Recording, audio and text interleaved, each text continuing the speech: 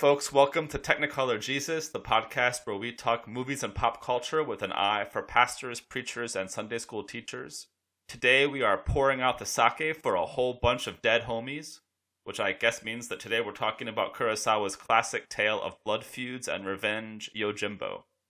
My name is Matt, and I'm the pastor here at Amherst Presbyterian Church in the beautiful Blue Ridge Mountains of Virginia. And I'm Adam, and I teach preaching and worship at Andover Newton Theological School in Boston. And if you're new to the show, here's how it works. We take turns picking movies that are supposed to be relevant to our work as ministers, and then we try to make our case.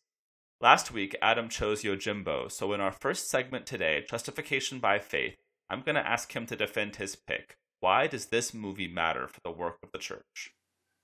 And in our second segment, Preaching to the Choir, we're going to offer up some specific ideas for what you might do with Yojimbo for the lectionary week ahead, which will be Year C, May 22nd, Trinity Sunday.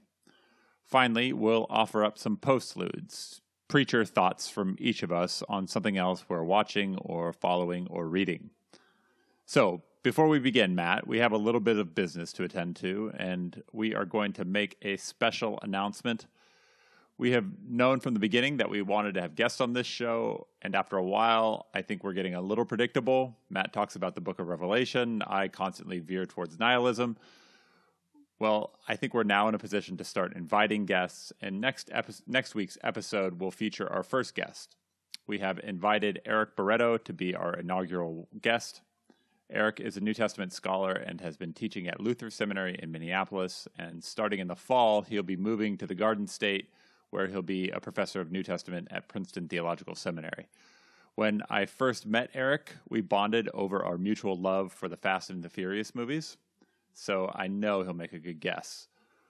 Finally, make sure you stick around to the end of the podcast where Eric will announce what movie we'll be watching next week. Okay, announcement over. So let me tell you my story. The year is 1996. I think I was at the Mall of America in Minneapolis, and I don't know why I think that's true. And I wandered into the theater, and I watched this terrible B-action movie about a drifter.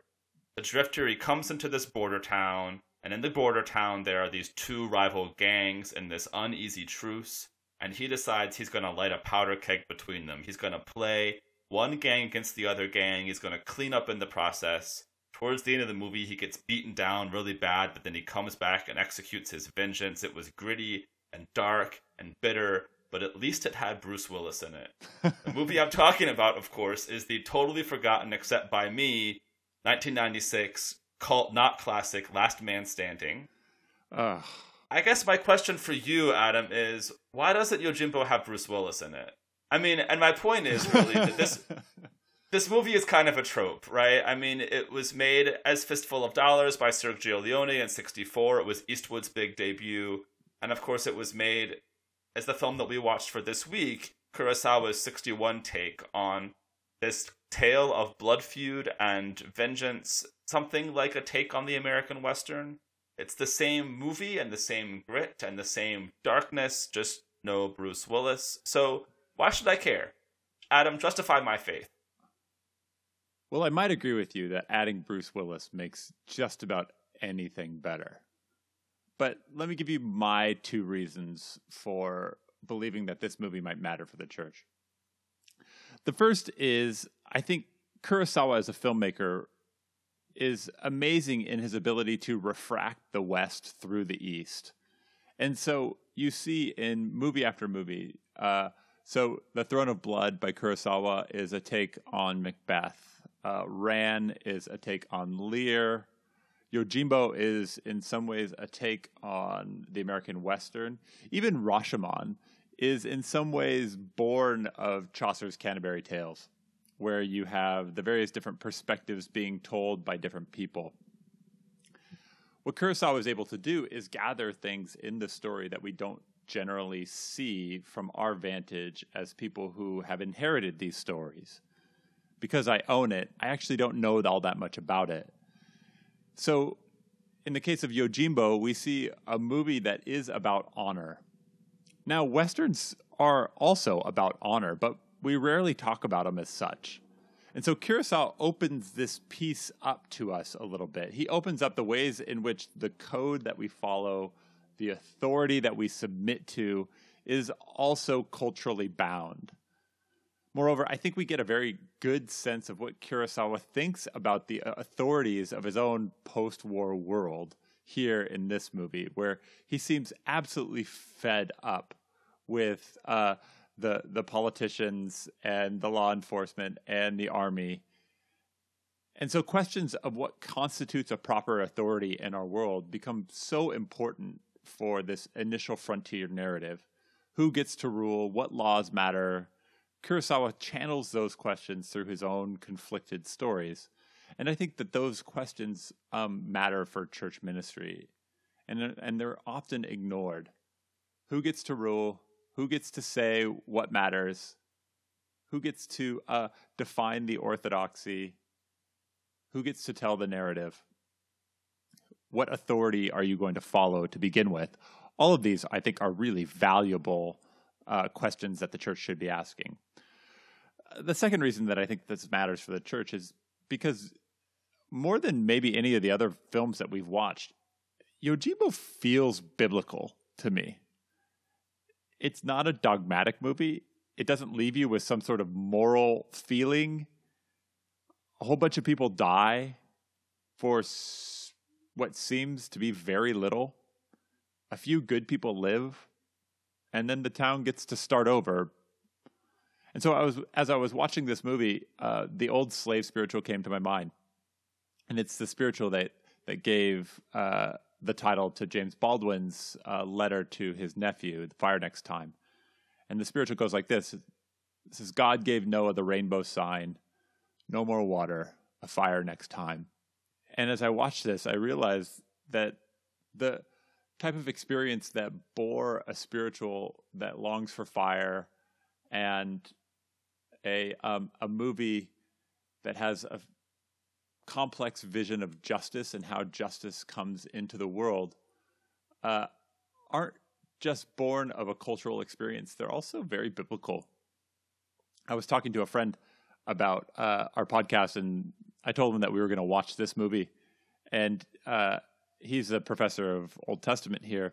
And he said, oh, yeah, that movie, it's the Abimelech story in Judges. And I said, I don't really know what the Abimelech story is.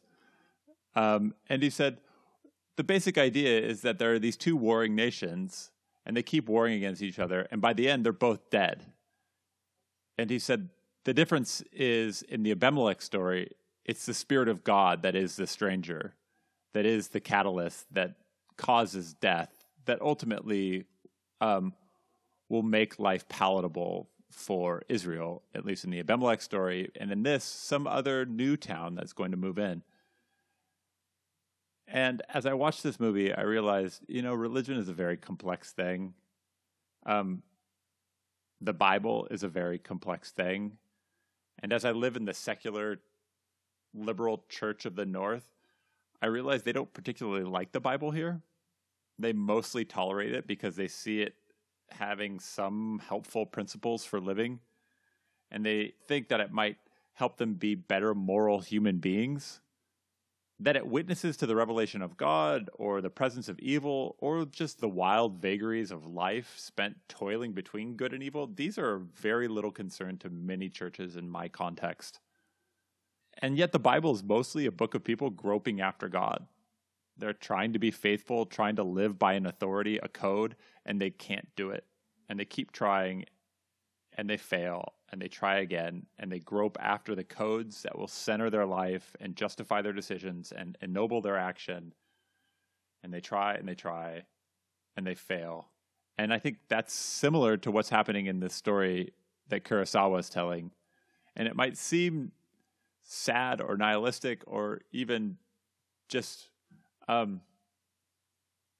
petty, but it's still biblical. So that's what I was thinking, Matt. As you watched Yojimbo, what about it stood out to you? Well, I have a couple of different responses and thoughts and strains that come off of the couple of big points that you made.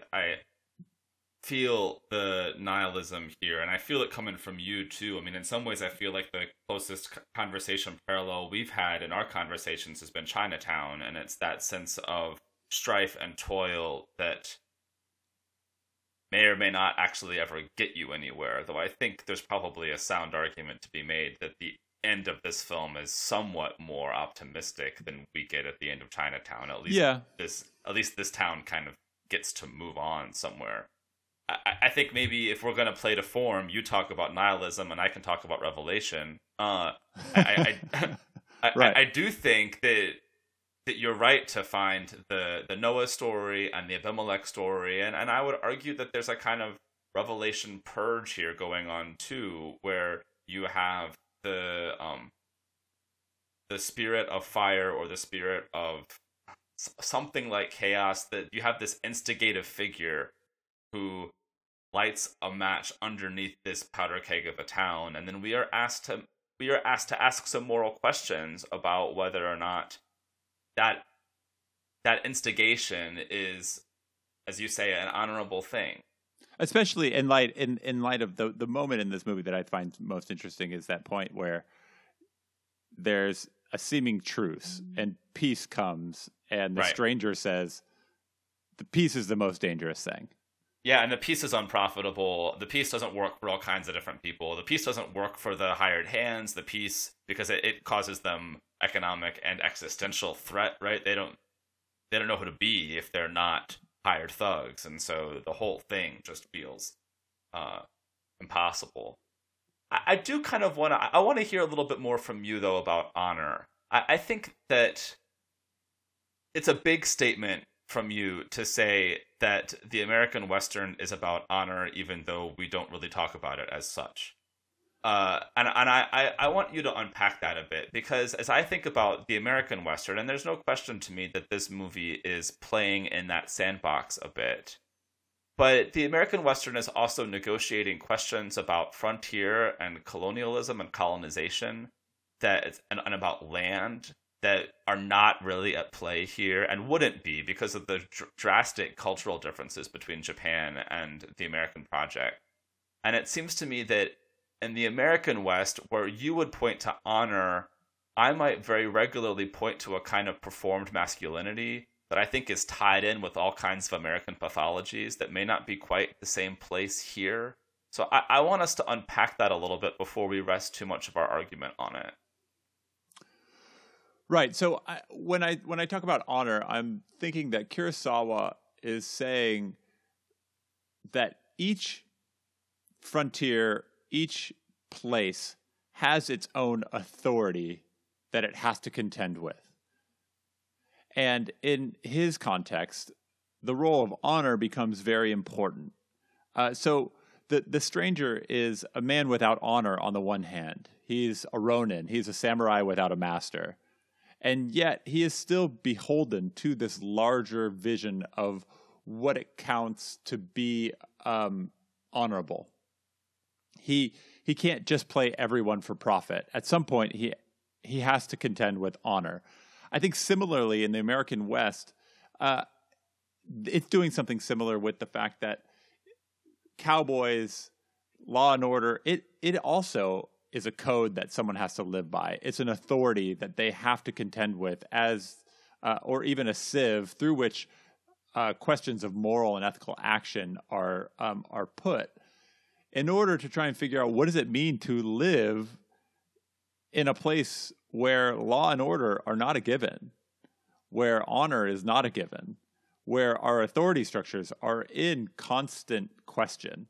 And I think that Kurosawa, by using honor as the primary lens, as opposed to, say, something like Law and Order, or even something like violence, as you get in the later westerns of Eastwood and others, that those questions take on new refracted light.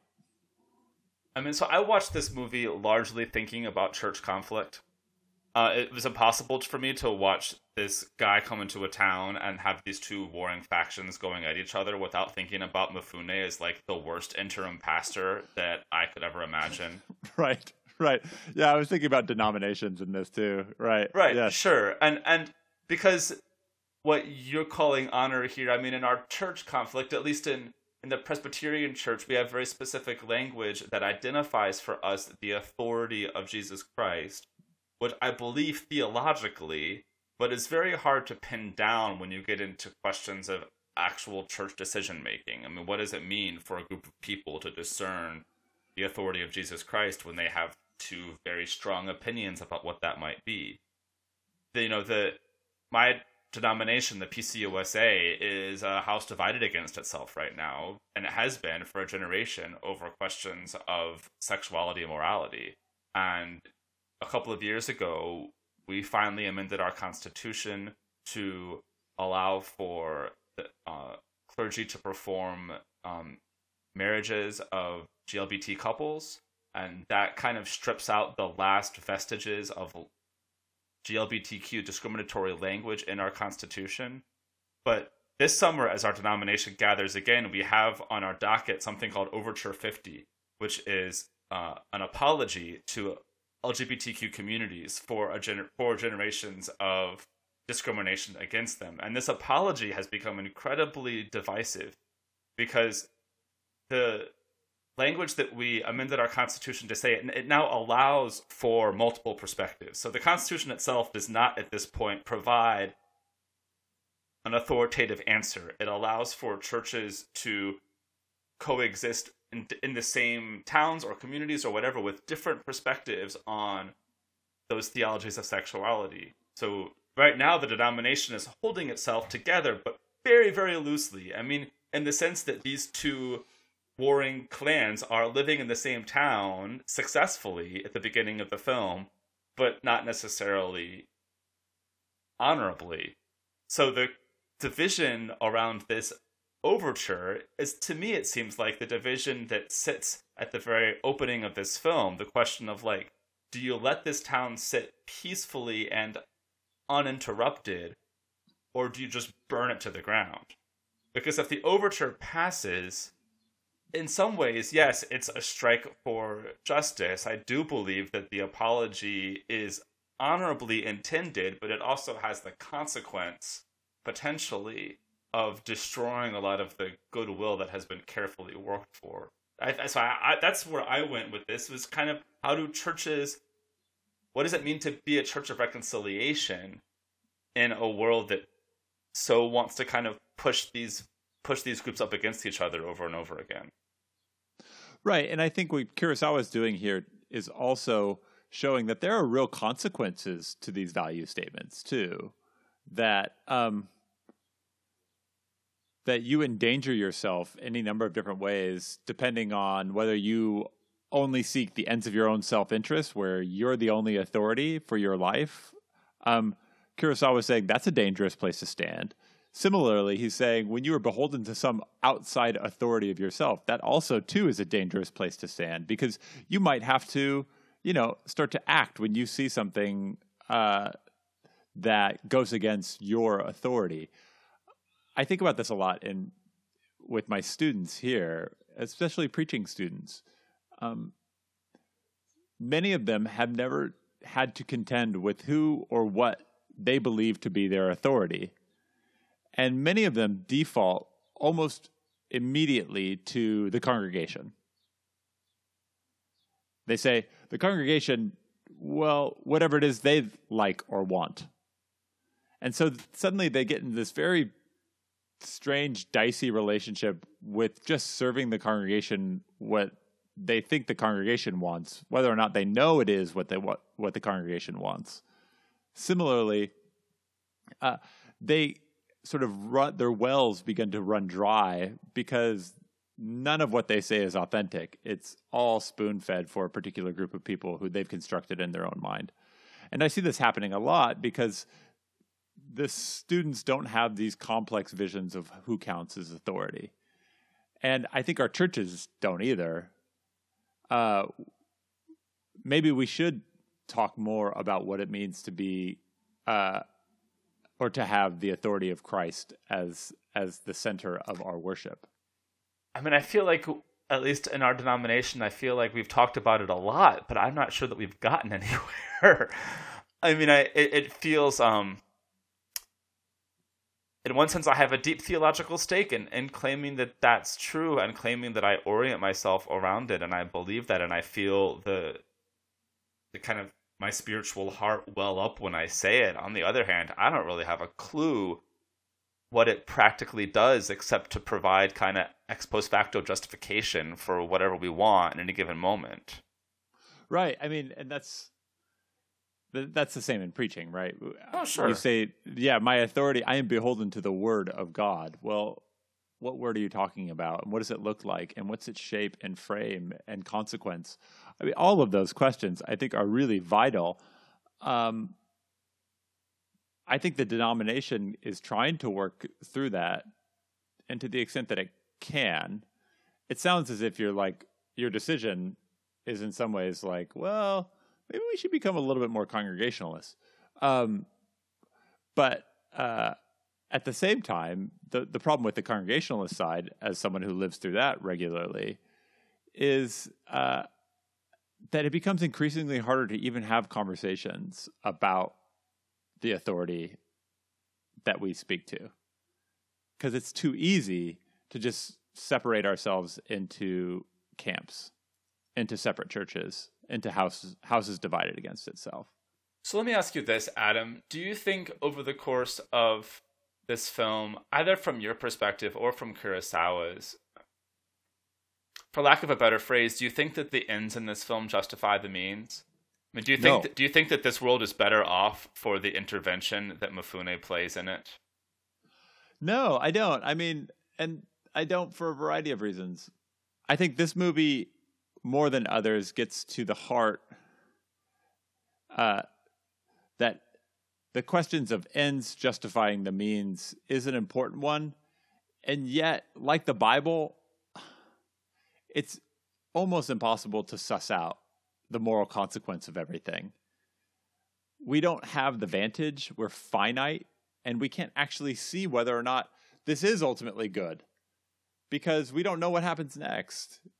Does another warring boss show up and just take over the town, leading to more degradation and oppression? Maybe. Probably. Yeah, it feels pretty likely to me. Yeah. And all of this death that's come, the coffin maker is the one who ultimately, profits. And yet he at the end seems a sort of broken soul as well. I think in this movie, the idea is that moral consequence is very difficult to understand. And that we're left with stories where violence happens and we wonder, was it worth it? And it's really hard to answer that question. I think we could ask the same question in our own worlds, right? Which are, can we name the good stuff in our world without also tracing their inception back to acts of violence? So war precipitates a whole bunch of good stuff ultimately in the end after it. And yet the cost of war is so awful. I think about the social movements in our country. In some ways, the civil rights movement is an act of nonviolence. And yet there were Black Panther movements. There were riots around this country that were influential in gaining social awareness for causes that were largely being ignored. I don't want to, on the one hand, embrace violence as a solution to everything, and yet I can't deny that violence in some ways does lay the groundwork for social change that's positive. And so I live in this moral gray area, which I think is where this movie leaves us. Well, I think we better give up and move on. Let's at least turn it over to our next segment called Preaching to the Choir. So now we're going to look at the lectionary passages for May 22nd, which is Trinity Sunday. We have a few selections on creation and the human place in it. We have Paul's letter to the Romans, where he encourages the Roman community to boast in their sufferings. And then finally we have John's gospel about the coming of the Spirit of truth. So, Adam, what I want to know is, preacher to preacher, Sunday's coming. Where does Yojimbo show up in your sermon? So I think I'd like to focus on the Psalm passage because I think there's an interesting theological anthropology at the center of it. In the Psalm passage, the psalmist cries that God made humans slightly less than God, and that humans have been crowned with glory and honor. And so the psalmist holds up that one side and then says, what are humans that God is even mindful of them? And so the psalmist vacillates between seeing humans as almost gods to seeing humans as nearly insignificant when compared to God. And so connected to this theological anthropology of the psalmist is our responsibility in the midst of being almost gods and insignificant next to God. And at one point the psalmist sings, you have given dominion over the works of your hand. And so within the psalm, there's this implied responsibility to take care of these things, the earth, creation. Like God, who takes care of humans, humans are now supposed to reflect the honor that God has bestowed upon them by taking care of the world. And so the psalmist paints a picture where our responsibility is born not of this utilitarian quid pro quo. We don't take care of the world for simply pragmatic reasons. We don't exercise stewardship simply because we want something in return. The psalmist is making the point that we exercise stewardship as an act of worship, as an outpouring of the honor and glory that God has imparted on us. And so our stewardship is this natural reaction to the created order. The power given to us as humans is designed ultimately to bring glory back to God. Now, Kurosawa loves to meditate on what it means to be honorable. We've been talking about this a little bit. And honor is a complex thing in Kurosawa's movies, and it's a complex thing in Yojimbo as well. So the stranger arrives as a ronin. He has no master, and he's in this dishonorable state. He also seems initially to want to play the town against each other for his own personal gain, as well as some version of justice. And so the stranger knows that when a town has lost its honor, it becomes predictable. The interests of unchecked power, money, and control will predetermine the actions of the people. Moreover, the stranger becomes totally unpredictable to the people when he acts according to some vision of honor which is totally foreign to the people. And so Yojimbo is a movie about what happens when the town has compromised its honor and therefore has lost its responsibility. Or it's made light of the responsibility and therefore has lost its honor. It's the natural consequence of what happens when responsibility to some higher authority is placed within human hands. What happens when our call to stewardship is always about what people buy with their tithes instead of a reaction to the grace of God? What happens when our persuasive rhetoric of why people should care for the earth is only ever in people's own self-interest? And so I think the psalmist is trying to get at who we are and what we are interested in is always in tension with who God is and what God is interested in. And having been made by God, the psalmist is saying that we have a responsibility that may not be in our initial self-interest, but is in the interest of God.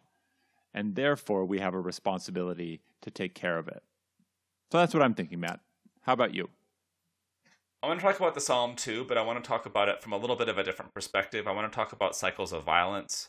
Pretty obviously, Yojimbo finds us kind of stuck in a cycle of violence. At one point, one of the characters says, I killed those two guys who killed three of ours, and that just, it feels like it goes round and round and round. And I want to talk about that in the context of, if any, at our most optimistic reading, what kind of peacemaker Mifune may be. I mean, at the end of this film, the town is supposed to be more peaceful. He says that there will be some quiet here now, but it's, as we've already wrestled with, a very loaded kind of peace. In the psalm, we have this line, as Israel praises God and says that you have founded a bulwark because of your foes to silence the enemy and the avenger. That's The Enemy and the Avenger. That's the new Marvel movie coming out this summer.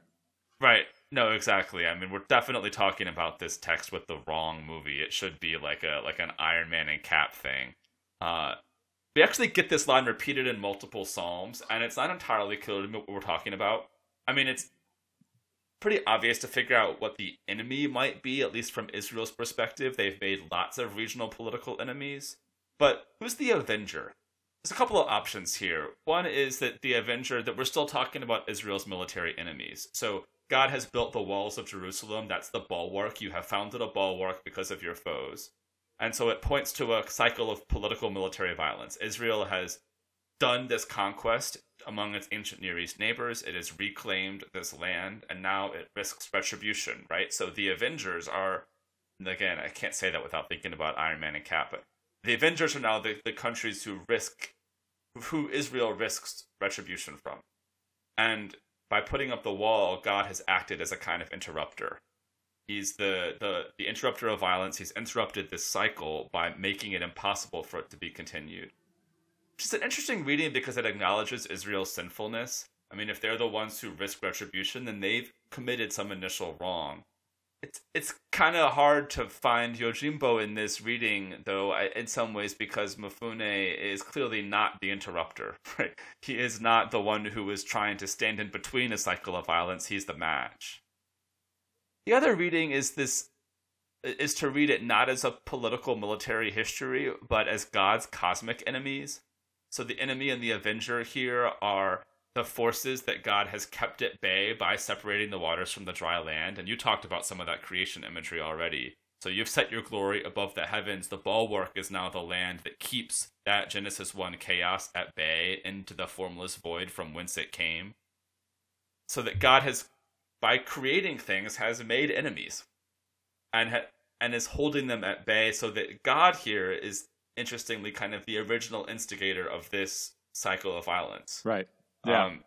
There's actually a little bit of American Western in here, right? This idea that creation and colonization inevitably creates opposition and violent cycles, and we've already done that a little bit too. The interesting thing in both of these is that in both cases, the effect is to remove vengeance from Israel. So in neither case does vengeance belong to the Israelites who are saying the psalm. It belongs to God. As we claim multiple times in the Old Testament, that it is God who will be the one who will have this act of vengeance. I think that resonates a lot with the questions of authority and honor that we've already talked about. I think it resonates for us as we try to figure out what it means for us to be peacemakers. In this film, it's really difficult to stand down. It's not profitable. It's not existentially viable. We have two forces that are magnetically attracted towards each other. And what does it mean for us to not participate in that, but also allow God to be the one who does justice? I don't have a concrete answer, but those are the threads that I'm working through here, Adam. Right. So do you think, I mean, in the Abimelech story, the spirit of God is the spirit of vengeance. It is the one that pits the two foes against each other so that they will mutually destroy each other. And so that destruction comes and doesn't immediately come by God's raining fire down from heaven, but comes via truly human means of just warring nations. And then we put the stamp on it as God has done this. I mean, can you do the same for the Mifune character? Can you, for the stranger, for Sanjuro, as he calls himself? I mean, I think you can. I think it's harder to make the connection to this psalm through that reading, though, because Israel is not. Because the Abimelech story has a little bit of narrative distance, and Israel doesn't. I mean, they're one of the characters, right? They are one of the warring households here with their political enemies. And what I want is a reading where this psalm is really is allowing Israel to critically self-reflect on their own participation in this violent cycle. And I'm not sure it's actually doing that, but that's kind of what I want. So, from but it. I think, I mean, can we get a little bit meta on this and see, is Kurosawa interested in these cycles of violence here? Is this something that you think is an important phenomenon that he wants to take up in this movie? I think it's a very clear reality in his film, and I think he is asking a question about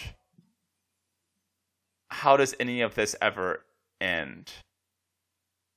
Whether or not he comes to an answer on that we would find satisfactory and certainly not hopeful. I mean, we do have closure, but as we've said before, I have no faith that some other warlord doesn't just move in and start this over again. And whatever closure we have is at a pretty severe and substantial cost. So I mean, I do think that there's a centrality to this question in this movie, along with the topics you've already talked about. Yeah, and I'm in the very beginning of the movie, one of the very first scenes, he throws a stick in the air to tell him where he's going to go next, right? Right. It gives you a sense of who he is as a character, and yet I think Kurosawa is saying that there is this element of chance to the whole thing, that this particular Ronin shows up in this particular town. And I don't know if he's saying he was able to sow justice here, but he's only one guy. And there's only one. There's only a few people in this world who even give a damn. And so while a few towns might be saved, that's it. Or is it just like the winds of chance bring justice where it wants and not other places? I mean, I think I'm left with this movie trying to figure out, like, did the road the other direction lead to another town like this? Did it lead to happiness, or did it just lead to another town full of warring people? I definitely don't have an answer to that question, Adam. I mean, neither do Which I. means I think, yeah. Which I suspect that means we should probably move on. Yeah. And I think that probably wraps it up for Yojimbo. I feel worse about lots of things. If you want to feel worse about lots of things, you can go check out Yojimbo too. I'm sensing a theme in the movies that I choose. I'm sensing it too, Adam. I did choose Sound of Music, by the way. Can we just... No, which was great. Along with a lot of the Criterion Collection prints, Yojimbo is up on Hulu, as well as through The Usual Suspects. But not The Usual Suspects is not on Hulu, so don't go there. And look, that Criterion Collection that they have on Hulu is really good. It's fabulous. It's not why I subscribe to Hulu, but it definitely is the value add. So now it is time for our last segment. This is called Postludes. It's just a chance to get another little preacher thought from each of us on something else we're watching or following. So Adam, hit me. What's your postlude for the week? So thinking about Yojimbo, thinking about work and service and helping people, I was reminded of a poem that I quite love by the poet Seamus Heaney, who died a few years back and whose whole corpus is really wonderful if you get a chance to check it out. There's one poem in particular that I want to share with us today that's called St. Kevin and the Blackbird. If you're familiar with St. Kevin is the other Irish saint, and the story of St. Kevin is that he's deep in prayer one day when he's in his hut, and his hut is too small for him to pray with his arms outstretched, so he has to put his arm out through the window. And as he's praying with his arms outstretched and his hands cupped, a blackbird lands in his hand, mistaking it for a nest, and lays an egg. And St. Kevin, being the good saint that he is, stays in that pose until the egg hatches and flies away. And so this is one of those stories about medieval saints that tend to show up from time to time. And Seamus Heaney takes this to talk about what it means to work without hoping that what you get in return is as valuable as the work that you've put into it, but that maybe work has intrinsic value. So this is called St. Kevin and the Blackbird by Seamus Heaney. And then there was St. Kevin and the Blackbird. The saint is kneeling, arms stretched out inside his cell. But the cell is narrow, so one turned-up palm is out the window, stiff as a crossbeam, when a blackbird lands and lays in it and settles down to nest.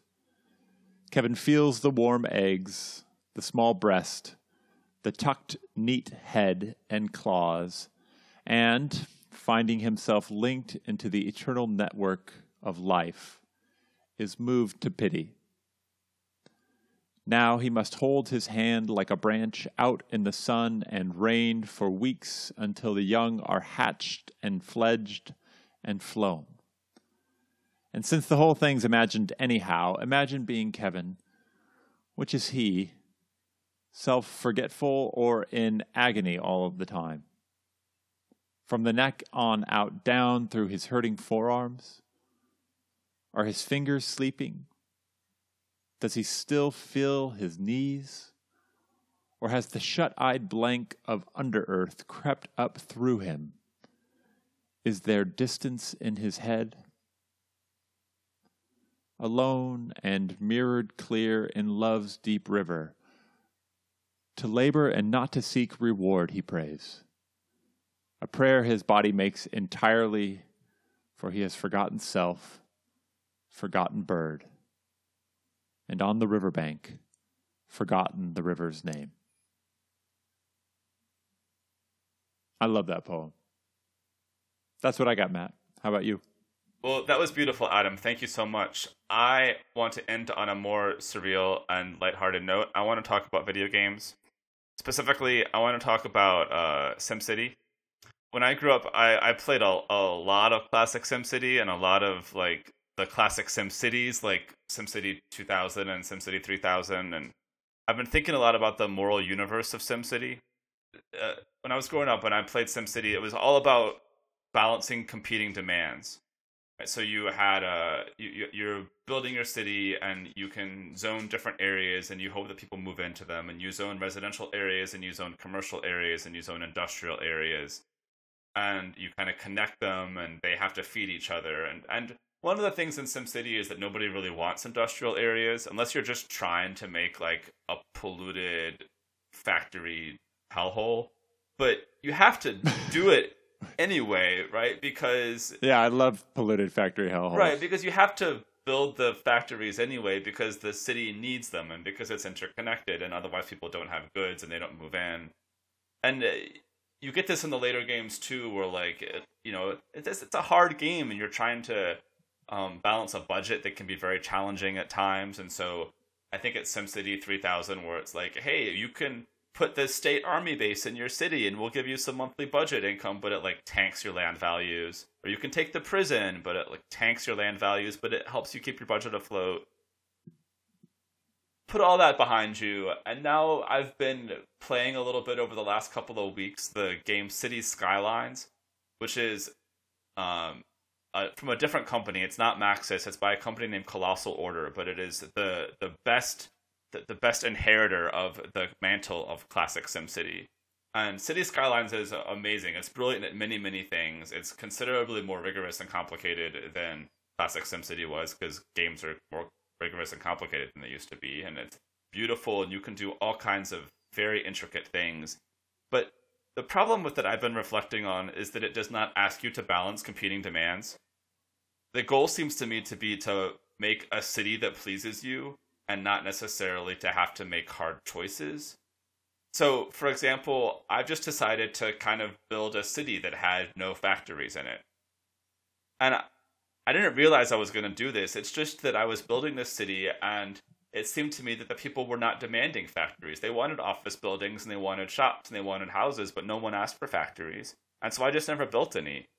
And I could keep importing all the goods that I wanted, but it was importing them like silently and invisibly. There was no cost to me for importing all this stuff. It was just a city with no pollution and with no grimy industrial spots and none of those big eyesores that we associate with this stuff.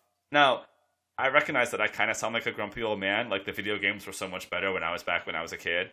But I'm glad that video games are now getting that treatment. Oh yeah, absolutely. And I retain the right to sound like a grumpy old man about a whole wide variety of things. But I gotta think that one of the good things that these kind of simulators do is that they teach us about intersectionality, and they teach us about the ways in which we are dependent on a whole broad network and array of things that aren't necessarily immediately visible to us. One of the things I liked about SimCity was that it made those invisible places visible. So because it was an isolated city and you didn't have imports and exports, that you had to have everything there and you had to be able to see, and you had to reckon with the sourcing. You had to reckon with where your food came from and where your goods came from. And now the game I'm playing does not force you to reckon with that. It replicates what seems to me a kind of external modern reality where we don't have to be aware of the sourcing of our stuff because it comes invisibly. And so I'm lamenting a little bit of that today and standing on my grumpiness. So that's what I've got, Adam. That's it. Matt, you can go find the nearest factory and give it a hug if you want. I live in the middle of nowhere, Adam. It would be a long trip. I don't have that kind of time today. All right, so that about wraps it up for this episode of Technicolor Jesus. But we're not quite done yet. Like I said at the top of the show, next week our guest will be Eric Barreto. We've asked Eric to let us in on what movie he has chosen for us, and by the power of movie magic, he is now here to let us know his choice. Hey Adam and Matt, this is Eric Barreto, currently in St. Paul, Minnesota. I love big summer action movies, so was tempted to choose the latest Fast and the Furious movie, but I think they'll have to wait until another time. Instead, I want to think about a movie about the end of the world as we know it, a movie that is frenetic in its vision, a movie that has women at the forefront of what it means to be a hero in a world gone mad. So this week, I want us all to watch Mad Max, Fury Road. Well, I'm excited. I'm excited to have Eric on the show, and I'm super excited to go revisit Mad Max. I think this is going to be a lot of fun. It's a movie we've talked about, but never on the show, and I'm glad to get some of those thoughts out again and to go revisit George Miller's crazy world. Right. I mean, talk about a movie that's a video game. Yeah, no kidding. Thanks for listening, folks, and don't forget to find us on SoundCloud and find us on iTunes. If you have questions about the show, and if you want to tell us how we got it all wrong, or if you want to praise our great insight, come to our Facebook page and let us know what you think. Or leave us a review on iTunes. They are invaluable to us in helping other folks find the show. If you like it, tell a friend, and we will see you next time. Thanks, Adam. Thanks, Matt.